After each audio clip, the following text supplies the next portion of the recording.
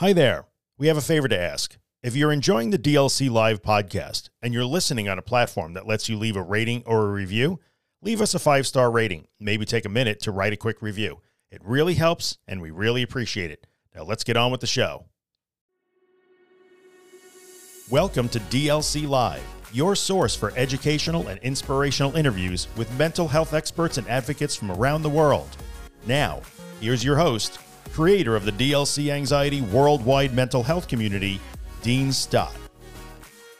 Hello everyone, take two. Hopefully you'll be able to hear the mic okay. So it's the CBT drop-in clinic with Kimberly Quinlan. Today we're speaking about CBT and how it's helpful for depression. We're also going to speak about the January blues. Is it a real thing? Is it made up? Do we feel low mood at this time of the year, and what's the reason behind that? And also we're going to be looking at the steps that you put in place with a therapist if you go to them with low mood or depression, and how that can help you overcome it and put you in a better mental health space. So if that sounds like something you're interested in, please stay tuned and enjoy listening to myself and Kim.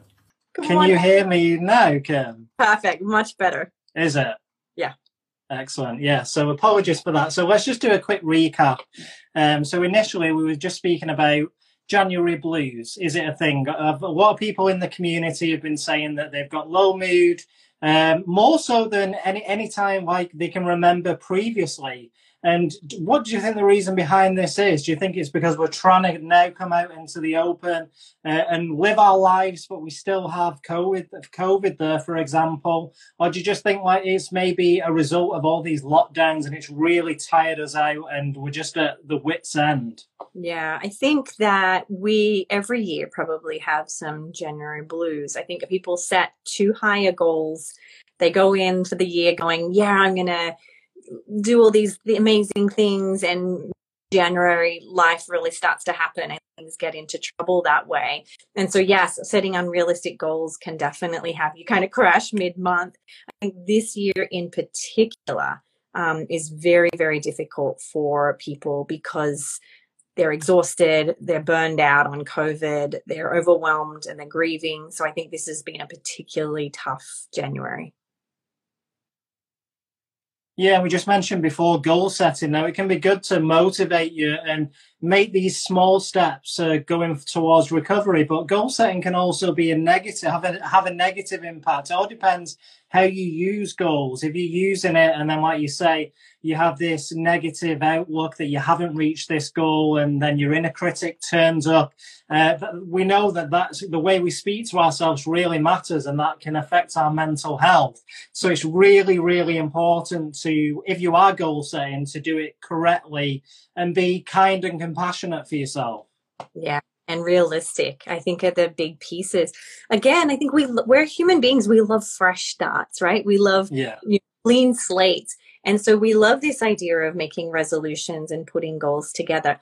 But if we don't really understand the science that goals are something, changes in our behavior and habits are something we build on, then we can get ourselves into trouble. Because if we just set all these amazing ideas, without setting systems in place to create those, that happening, we can be very let down and feel like we've let ourselves down, which can cause a lot of, depression and sadness.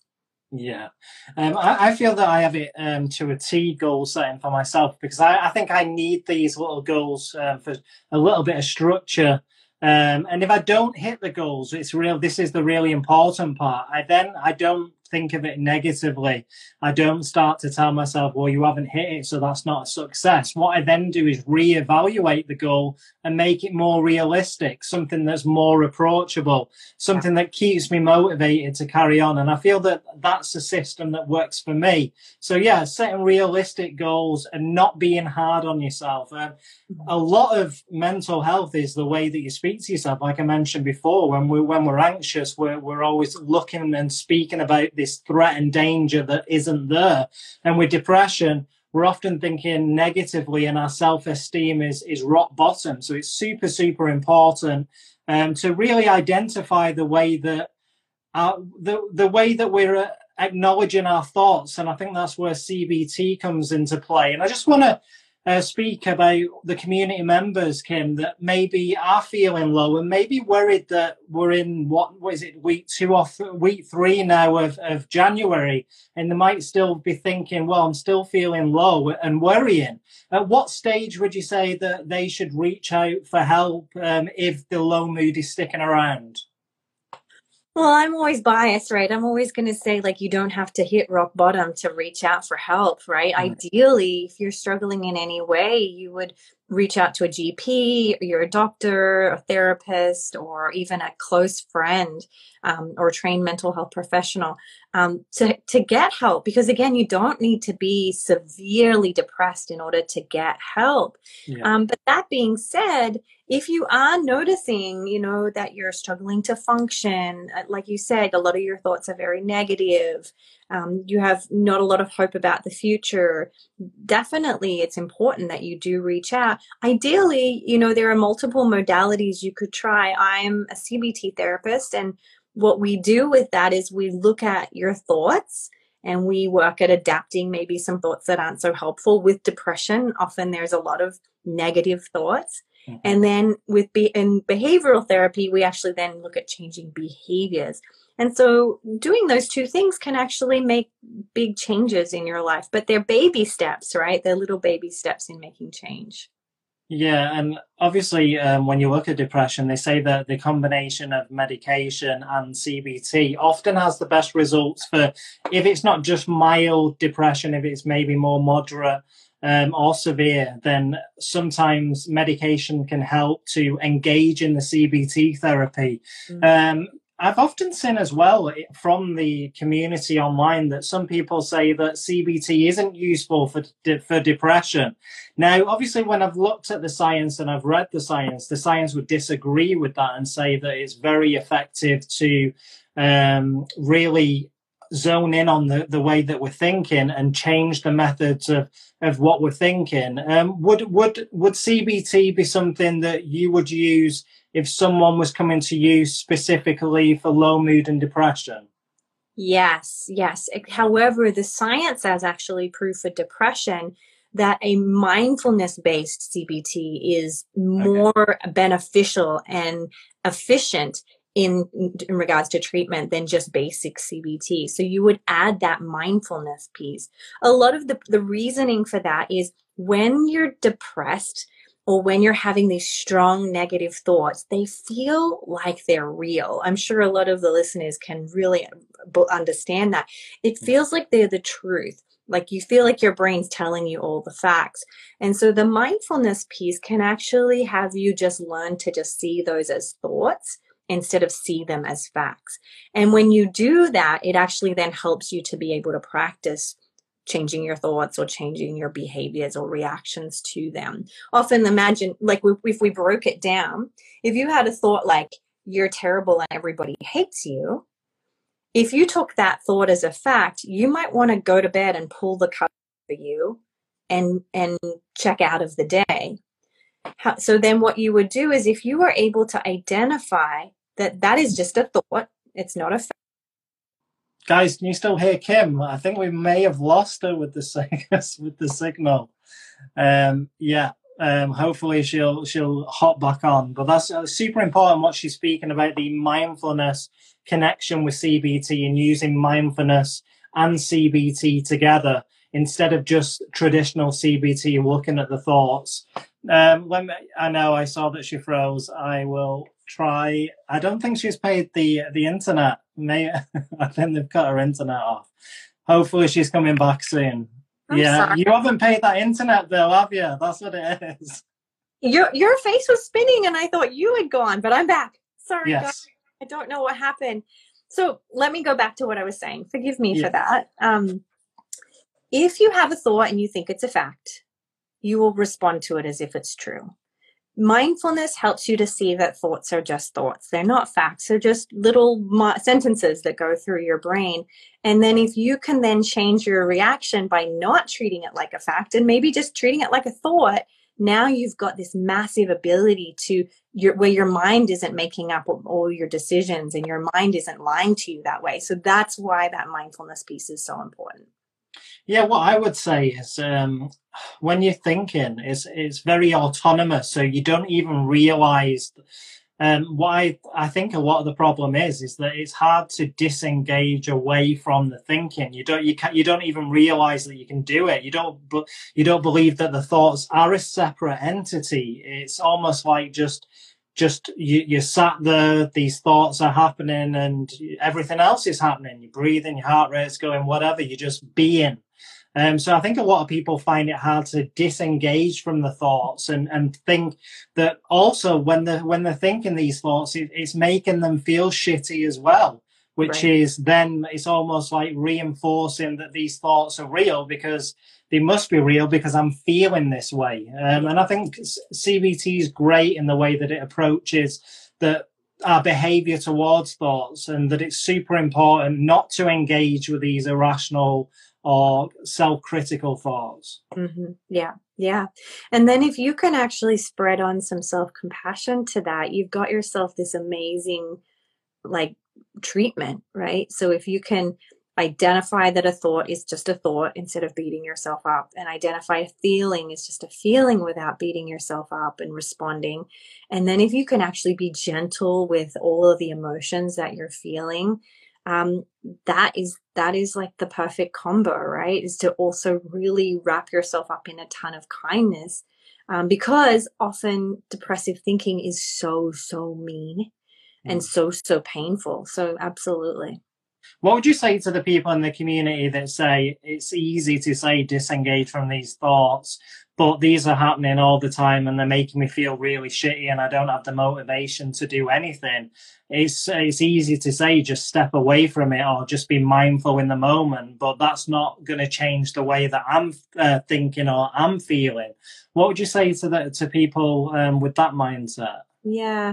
And that's why I really bring in the compassion piece, is even when your mind is screaming at you and you're having a really hard time engaging in using skills and disengaging from the thoughts, sometimes just making space for the thoughts to be there and being gentle with yourself while they're there can be really helpful. But again, we also really emphasize behavior change. It's not just disengaging from thoughts. If you're often when we're being berated by these thoughts, we kind of freeze or we kind of tense up. And so sometimes directing yourself to an activity that you can be engaged in. Like for me, it's jigsaw puzzles. I can be really mindful of when I'm doing a jigsaw puzzle or I'm baking. What would you say to the people who say that that's a form of distracting away from the emotions? Well, this distraction isn't always bad, right? As long as it's not your only tool and you're not overusing it, there will be times when you're at a 10 out of 10, totally you feel like you're about to dysregulate. That distraction is actually a healthy coping tool. Again, as long as you don't do jigsaw puzzles all day long. And it becomes Yeah, but sometimes we do a lot of what we use which is called dialectical behavioral therapy, is using small behavioral changes just to shift you out of where you're getting stuck. But you do have to come back into your daily functioning. But distraction isn't always a terrible thing, particularly when you're dealing with depression. Yeah, same with practical tools as well. When you speak about CBT therapy, like you say, now mindfulness has become such an integral part into it. And also meditation and journaling, we know that are really good tools that are useful, and the science behind of these things working. Yeah. So I think a lot of people, they worry that, well, if I try this, then maybe I'm not focusing on how I'm feeling, and I'm almost trying to put a plaster over it or take a paracetamol because I've got a headache, but the headache's still there. What we're saying is that by distracting yourself and bringing the emotions down and just letting the emotions pass through, that's not always a negative. No, not always. No. Again, my handle is called Your Anxiety Toolkit, mainly because no one tool is going to get you through. You need to have a whole range of tools, and you have to be practicing them. So often a question I'll ask my clients is, they'll tell me about an uncomfortable event or a difficult time, and I'll say, what tools did you use? Now, if they tell me, well, I used distraction or I use mindfulness, I'll often say, we have to be able to bring in other tools, because this is exhausting work, right? It's very exhausting. And so you have to be able to be flexible and shift to use multiple tools. One tool alone probably is going to be very problematic. So I know we're speaking about depression. I just saw someone put about anxiety, and we know that there's a big link between anxiety and depression. So let's put, what if the anxiety doesn't pass like all day or night? Mm-hmm. Well, there's a couple of things. Number one, you can consider medication if that's something that lines up with your values. Another question, I love questions. I think questions are amazing, but a question I ask you is, are you engaging any behavior that keeps the anxiety and depression going? And a really helpful way to think about this, because that's not me saying that you're at fault or that you're doing something wrong, but even me, being as skilled as I am, sometimes can catch that I'm using catastrophic thinking about certain things, or I'm not getting some lifestyle changes. I haven't stepped outside. I haven't gotten some exercise. Maybe I am thinking all my thoughts are true and I'm not really practicing that disengagement. So it could be that, that there's something you're doing that may be actually keeping it going, beating yourself up, saying really critical things. Another huge one is self-punishment. A lot of people go, I'm not doing compulsions, I'm not doing anything, but they're punishing themselves all day. And so that can be something to look at. But another thing is, some of us, if it helps, my DNA is anxious. I'm an anxious person. Even though I'm happy and I'm fulfilled and I'm functioning, there's just that little rev in me all the time. And so for me, it's actually just letting it be there and not giving it any attention, right? Like, no big deal. I don't even let it change one part of my day. So maybe it's about acceptance and being gentle with yourself as it rises and falls on its own.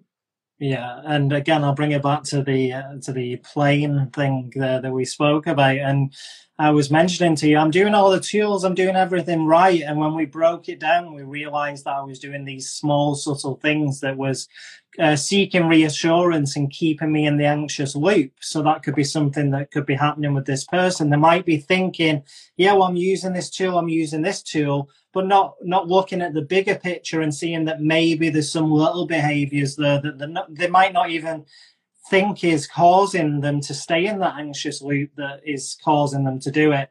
And that's where therapy really helps, isn't it? Especially if you have the access and tools for therapy. Even people coming in and listening to a therapist and myself, it's really useful listening to these things, because you can start to identify the things that you might not be able to identify on your own. Yeah, exactly.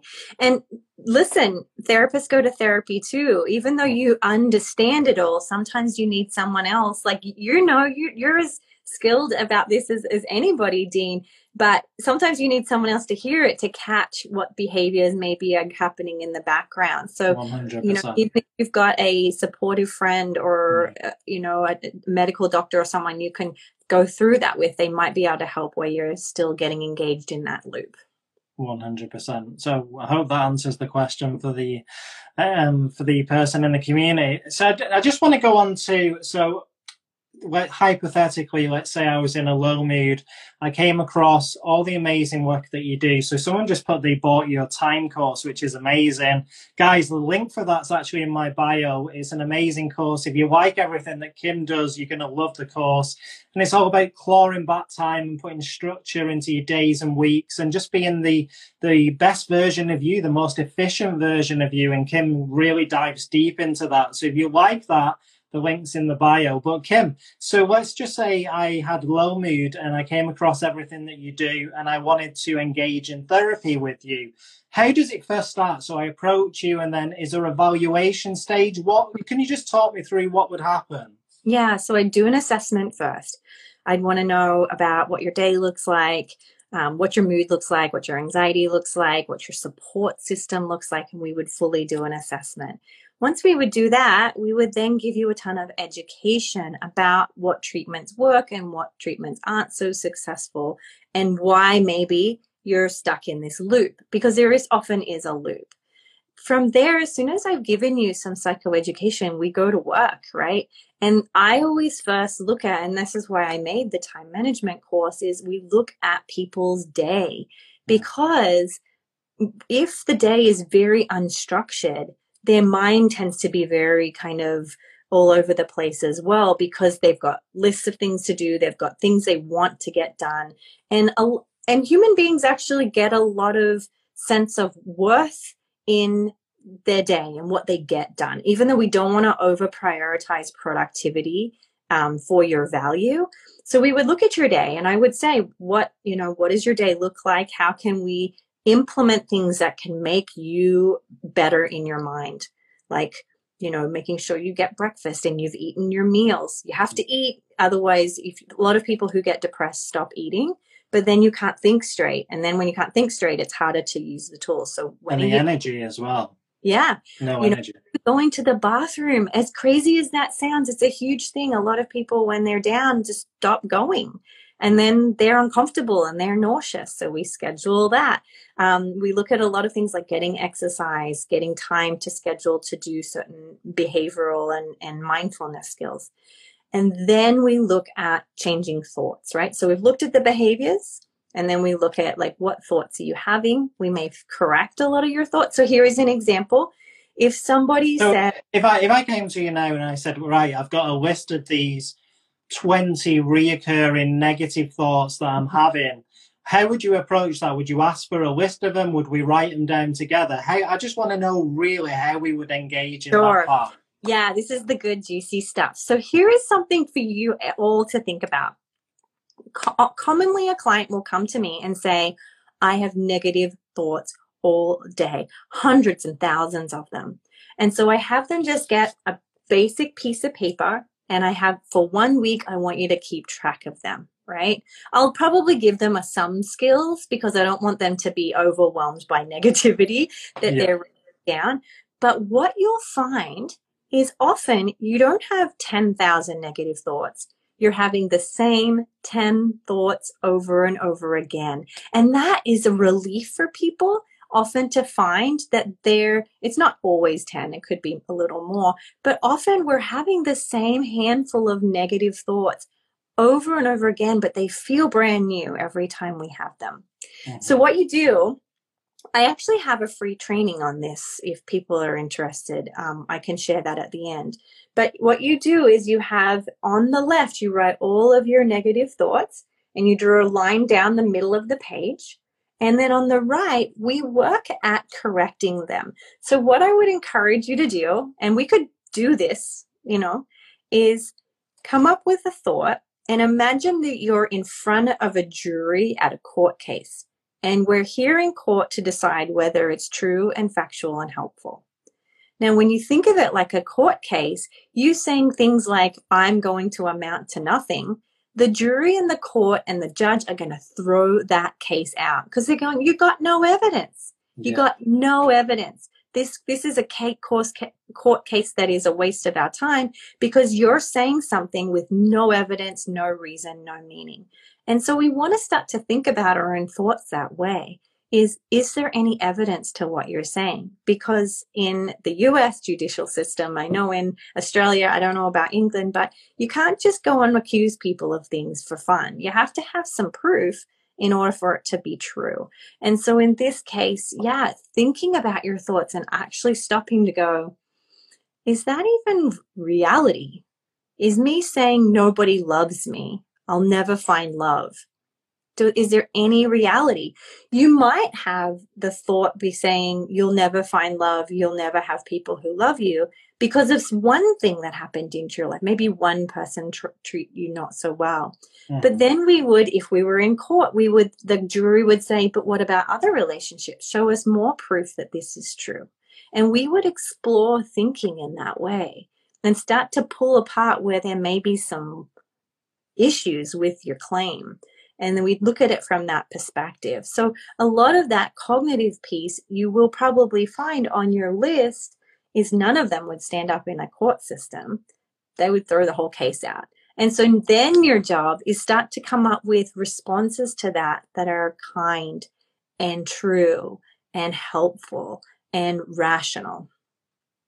Yeah, that's really interesting. I used a similar analogy with like be your own thought bouncer. You know what? I don't know, doorman bouncer. So if you're trying to get into a club, and it's because of the way that you're thinking, how are these thoughts relevant to get you in? It's very similar analogy to what you were saying then with the court.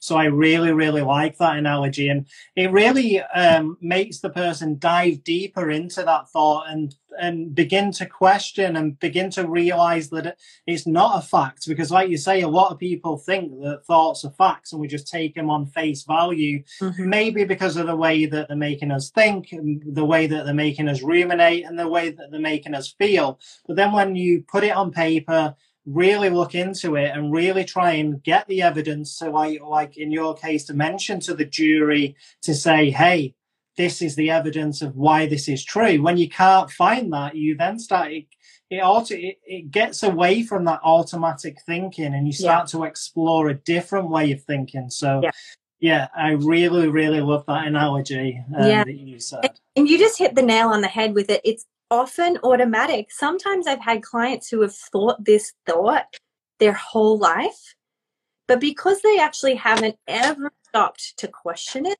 when I ask a couple of questions like, well, where is your evidence of that? They kind of embarrassingly giggle and they're like, I've never considered that thought wasn't true. Yeah. And it's just that automatically they've been responding to it as if it's been true their whole life. And so that simple tool can be very life-changing. Yeah. And with myself, I always say, and I always mention it, that I used to think that thoughts would feel more like facts because of the response I was getting from them. So if I was thinking a irrational thought and then I have this anxious response, I'd be like, oh, this is really, really true because it's making me feel this way. Yeah. So yeah, I really like that, Kim. So we write down the thoughts. We then look behind the evidence of is this thought true and would it hold up in a court of law? We figure out that, hey, this way of thinking isn't 100% true, and there is cracks in the system. What do we do then? Yeah. Well, the truth is changing your thoughts alone is probably not going to change everything. Sometimes it does change it for people, but often they'll say, but I feel it to be true. I feel it to be true. And what that is actually a form of cognitive error as well. We call it emotional reasoning. Emotional reasoning is the error that you think something is true just because you feel it to be true.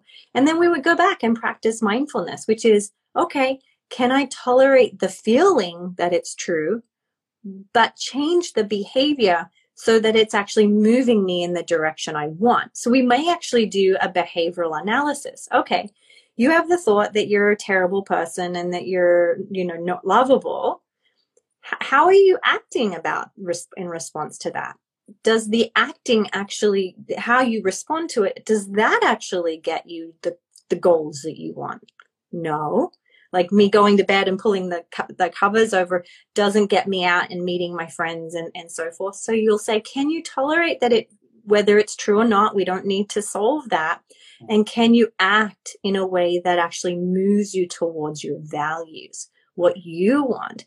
And so then you start to have conversations on, how do I choose to act in this situation? Despite the thought being there, what do I choose to do? So a really great one is, nobody wants to really get exercise, right? Like it's not that fun. It's good at the end, but it's not fun.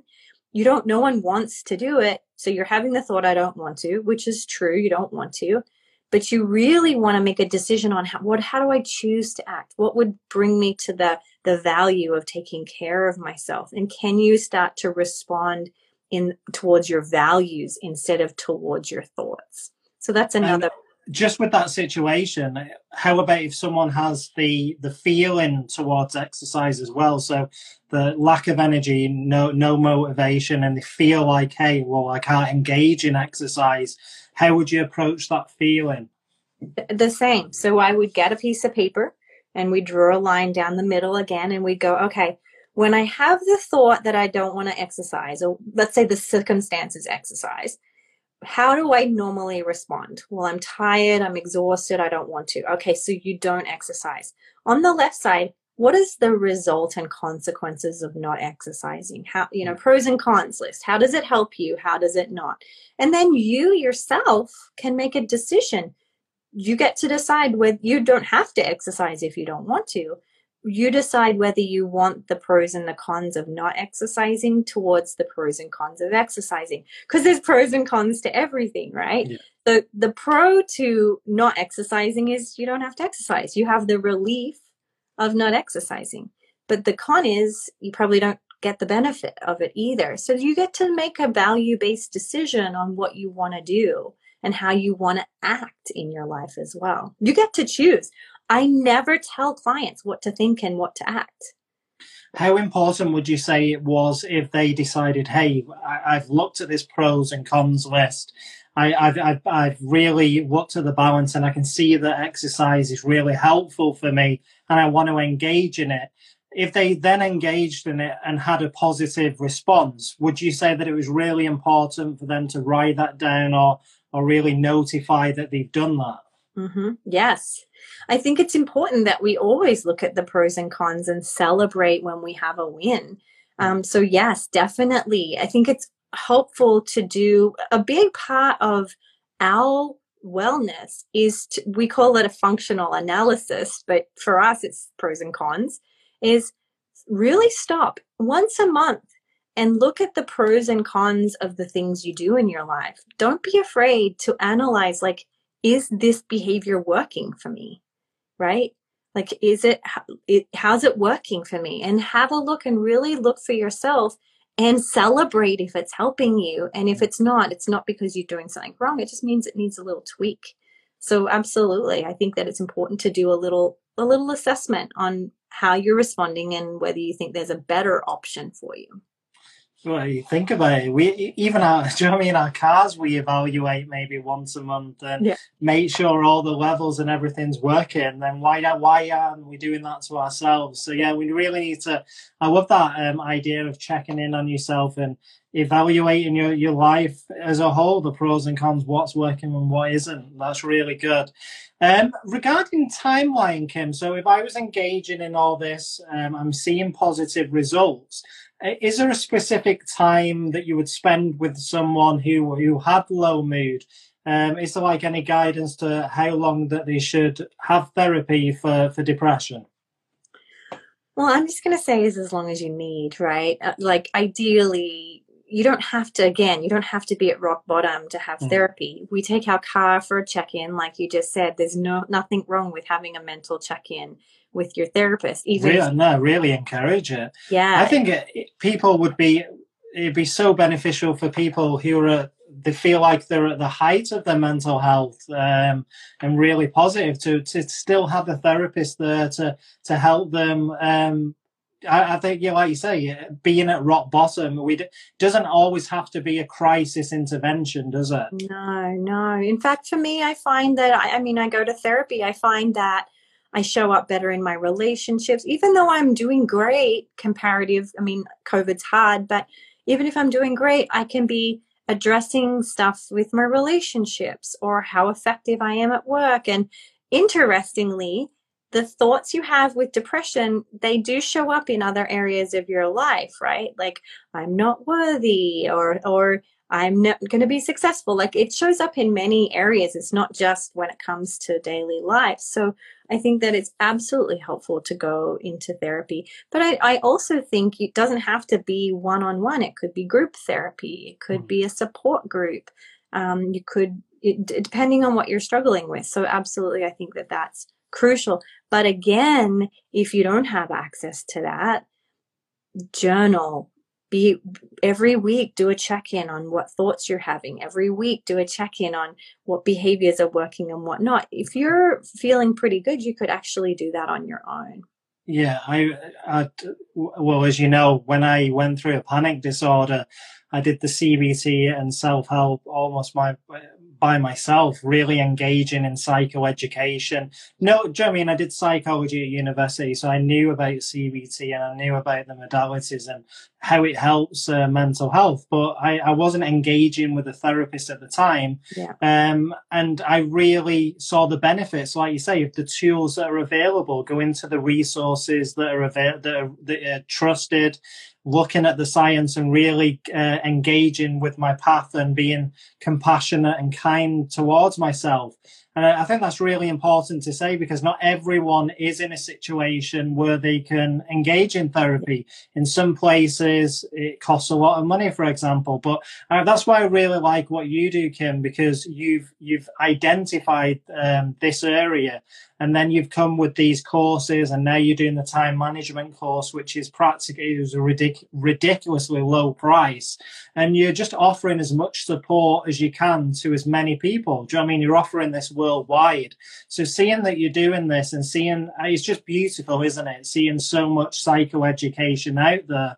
Because I know at the start of my journey, there was nothing like this. So I feel like we have to celebrate the wins in that. Obviously, the mental health community has a lot to do, and there's pros and negatives. But I do feel like in the last 10 years, we've come a long way, and there's a lot more education for people now.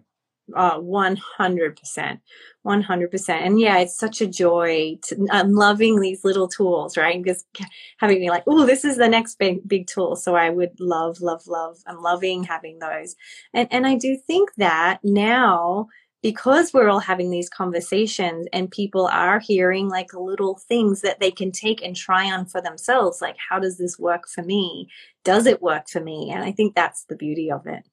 And when you mentioned journaling, which when you said that you could approach that by yourself, I thought it was really important what you said earlier, that try not to focus on just negativity, because if you're just putting that down, so you're having lots of irrational and negative thoughts, then like you say, that could continue, that could like keep you in the loop, couldn't it? If you're constantly looking at these negative thoughts. So I love that idea of what you said, that you'd put in other tasks, did you say, just to like break it up?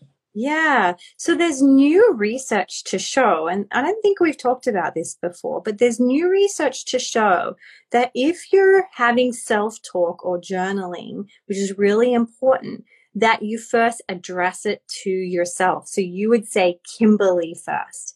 There is science to prove that when you start either your self-talk, positive self-talk, or journaling, is to address yourself, right? So Kimberly, here is what I need you to know today. If you address yourself, the science shows that you're less likely to go into negative self-blame and to move more towards addressing the problem and then addressing a possible solution. It doesn't have to be the right solution, because you may need to try multiple things before you find the solution. But starting any journaling with your name and addressing yourself first has shown to reduce just ruminative journaling. We don't want to do ruminative journaling, which is just like, you're terrible, you're the worst, all these bad things are going to happen and everything's terrible and all that. That can actually make you feel worse. Yeah. But if you can address journaling as writing how you really feel, and then looking at, is there any, like I get a highlighter after I journal, and I highlight any areas where I may need to take a little look, like, that's not true. Highlight that one. Let's make sure we correct it. Or that's totally ineffective. Like, I just want to go and yell at them. Okay, that's not going to help. What would be a different behavior? So that you're looking at it as if you're a scientist and you're trying to. Or as if you're in court, like you mentioned before. Yeah. So make sure your journaling isn't ruminative. Make sure that you're, of course, getting it all out, but then also finishing up by coming up with some solutions for trial. Yeah, I love that. So I think that's a great place to leave it this week. And I really want to ask the community who's still here that if they want to write down some irrational thoughts or low mood thoughts that they're having, and bring it like next week, and we can explore these thoughts and really look at, is there evidence behind these thoughts? Because this is why we're doing this. It's a CBT educational little engagement with our community, and it's really important. And Kim, you said that there was free information for people. Was it a free video, was it? Or... So if you go to cbtschool.com, in my resources, I have a free training, which is called Catching Your Irrational Thinking. And so I think on the main page, it says Correct Your Irrational Thinking. And it's about a 40-minute free course that I have for people to teach them how to do this. So I would definitely get that now, because I will eventually be making that into a bigger course. But for right now, take advantage of it. It's a really, really great quick training on how to do that. Yeah, and after this, Kim, if you just send me the link for that, I'll put it up in the stories as well. So everyone, you can grab that. And also my link in the bio, Kim's got a new time management course out, which is already getting really good reviews. I really think that people should go on it. The price point is amazing, $27. And it's really, really helpful, because we know that, like you say, a lot of our time is like meshed into one, and having a structure can really help. And that's something that I explored with my grief counselor at the time. She really looked at the way that I was starting my day. I was always starting it in a rush and being in a rush to go to work. And she was saying that if you start it this way, that's going to continue that behavior throughout the day. And when we really explored that, we really looked at it, and there was really truth behind it. So I put in steps of, like you mentioned, are you getting the right breakfast in the morning? Are you having enough time to yourself? And then really giving yourself time and preparation to go to work. Just a little subtle change made a hell of a difference. So time management, I really can't sing from the rooftops enough. So the link is in the bio. Please go and grab it, guys. And if you're not following Kim, it's Your Anxiety Toolkit on Instagram. Anything else, Kim? No, that's it. Remember, with the time management course, it doesn't mean you have to change your whole schedule. A lot of times it's just if there's one particular area that you want to master of your day, like you're saying. So I don't want people to feel overwhelmed that I'm going to like change your whole day in that course. That's true. You deciding what area of your day isn't working. So absolutely.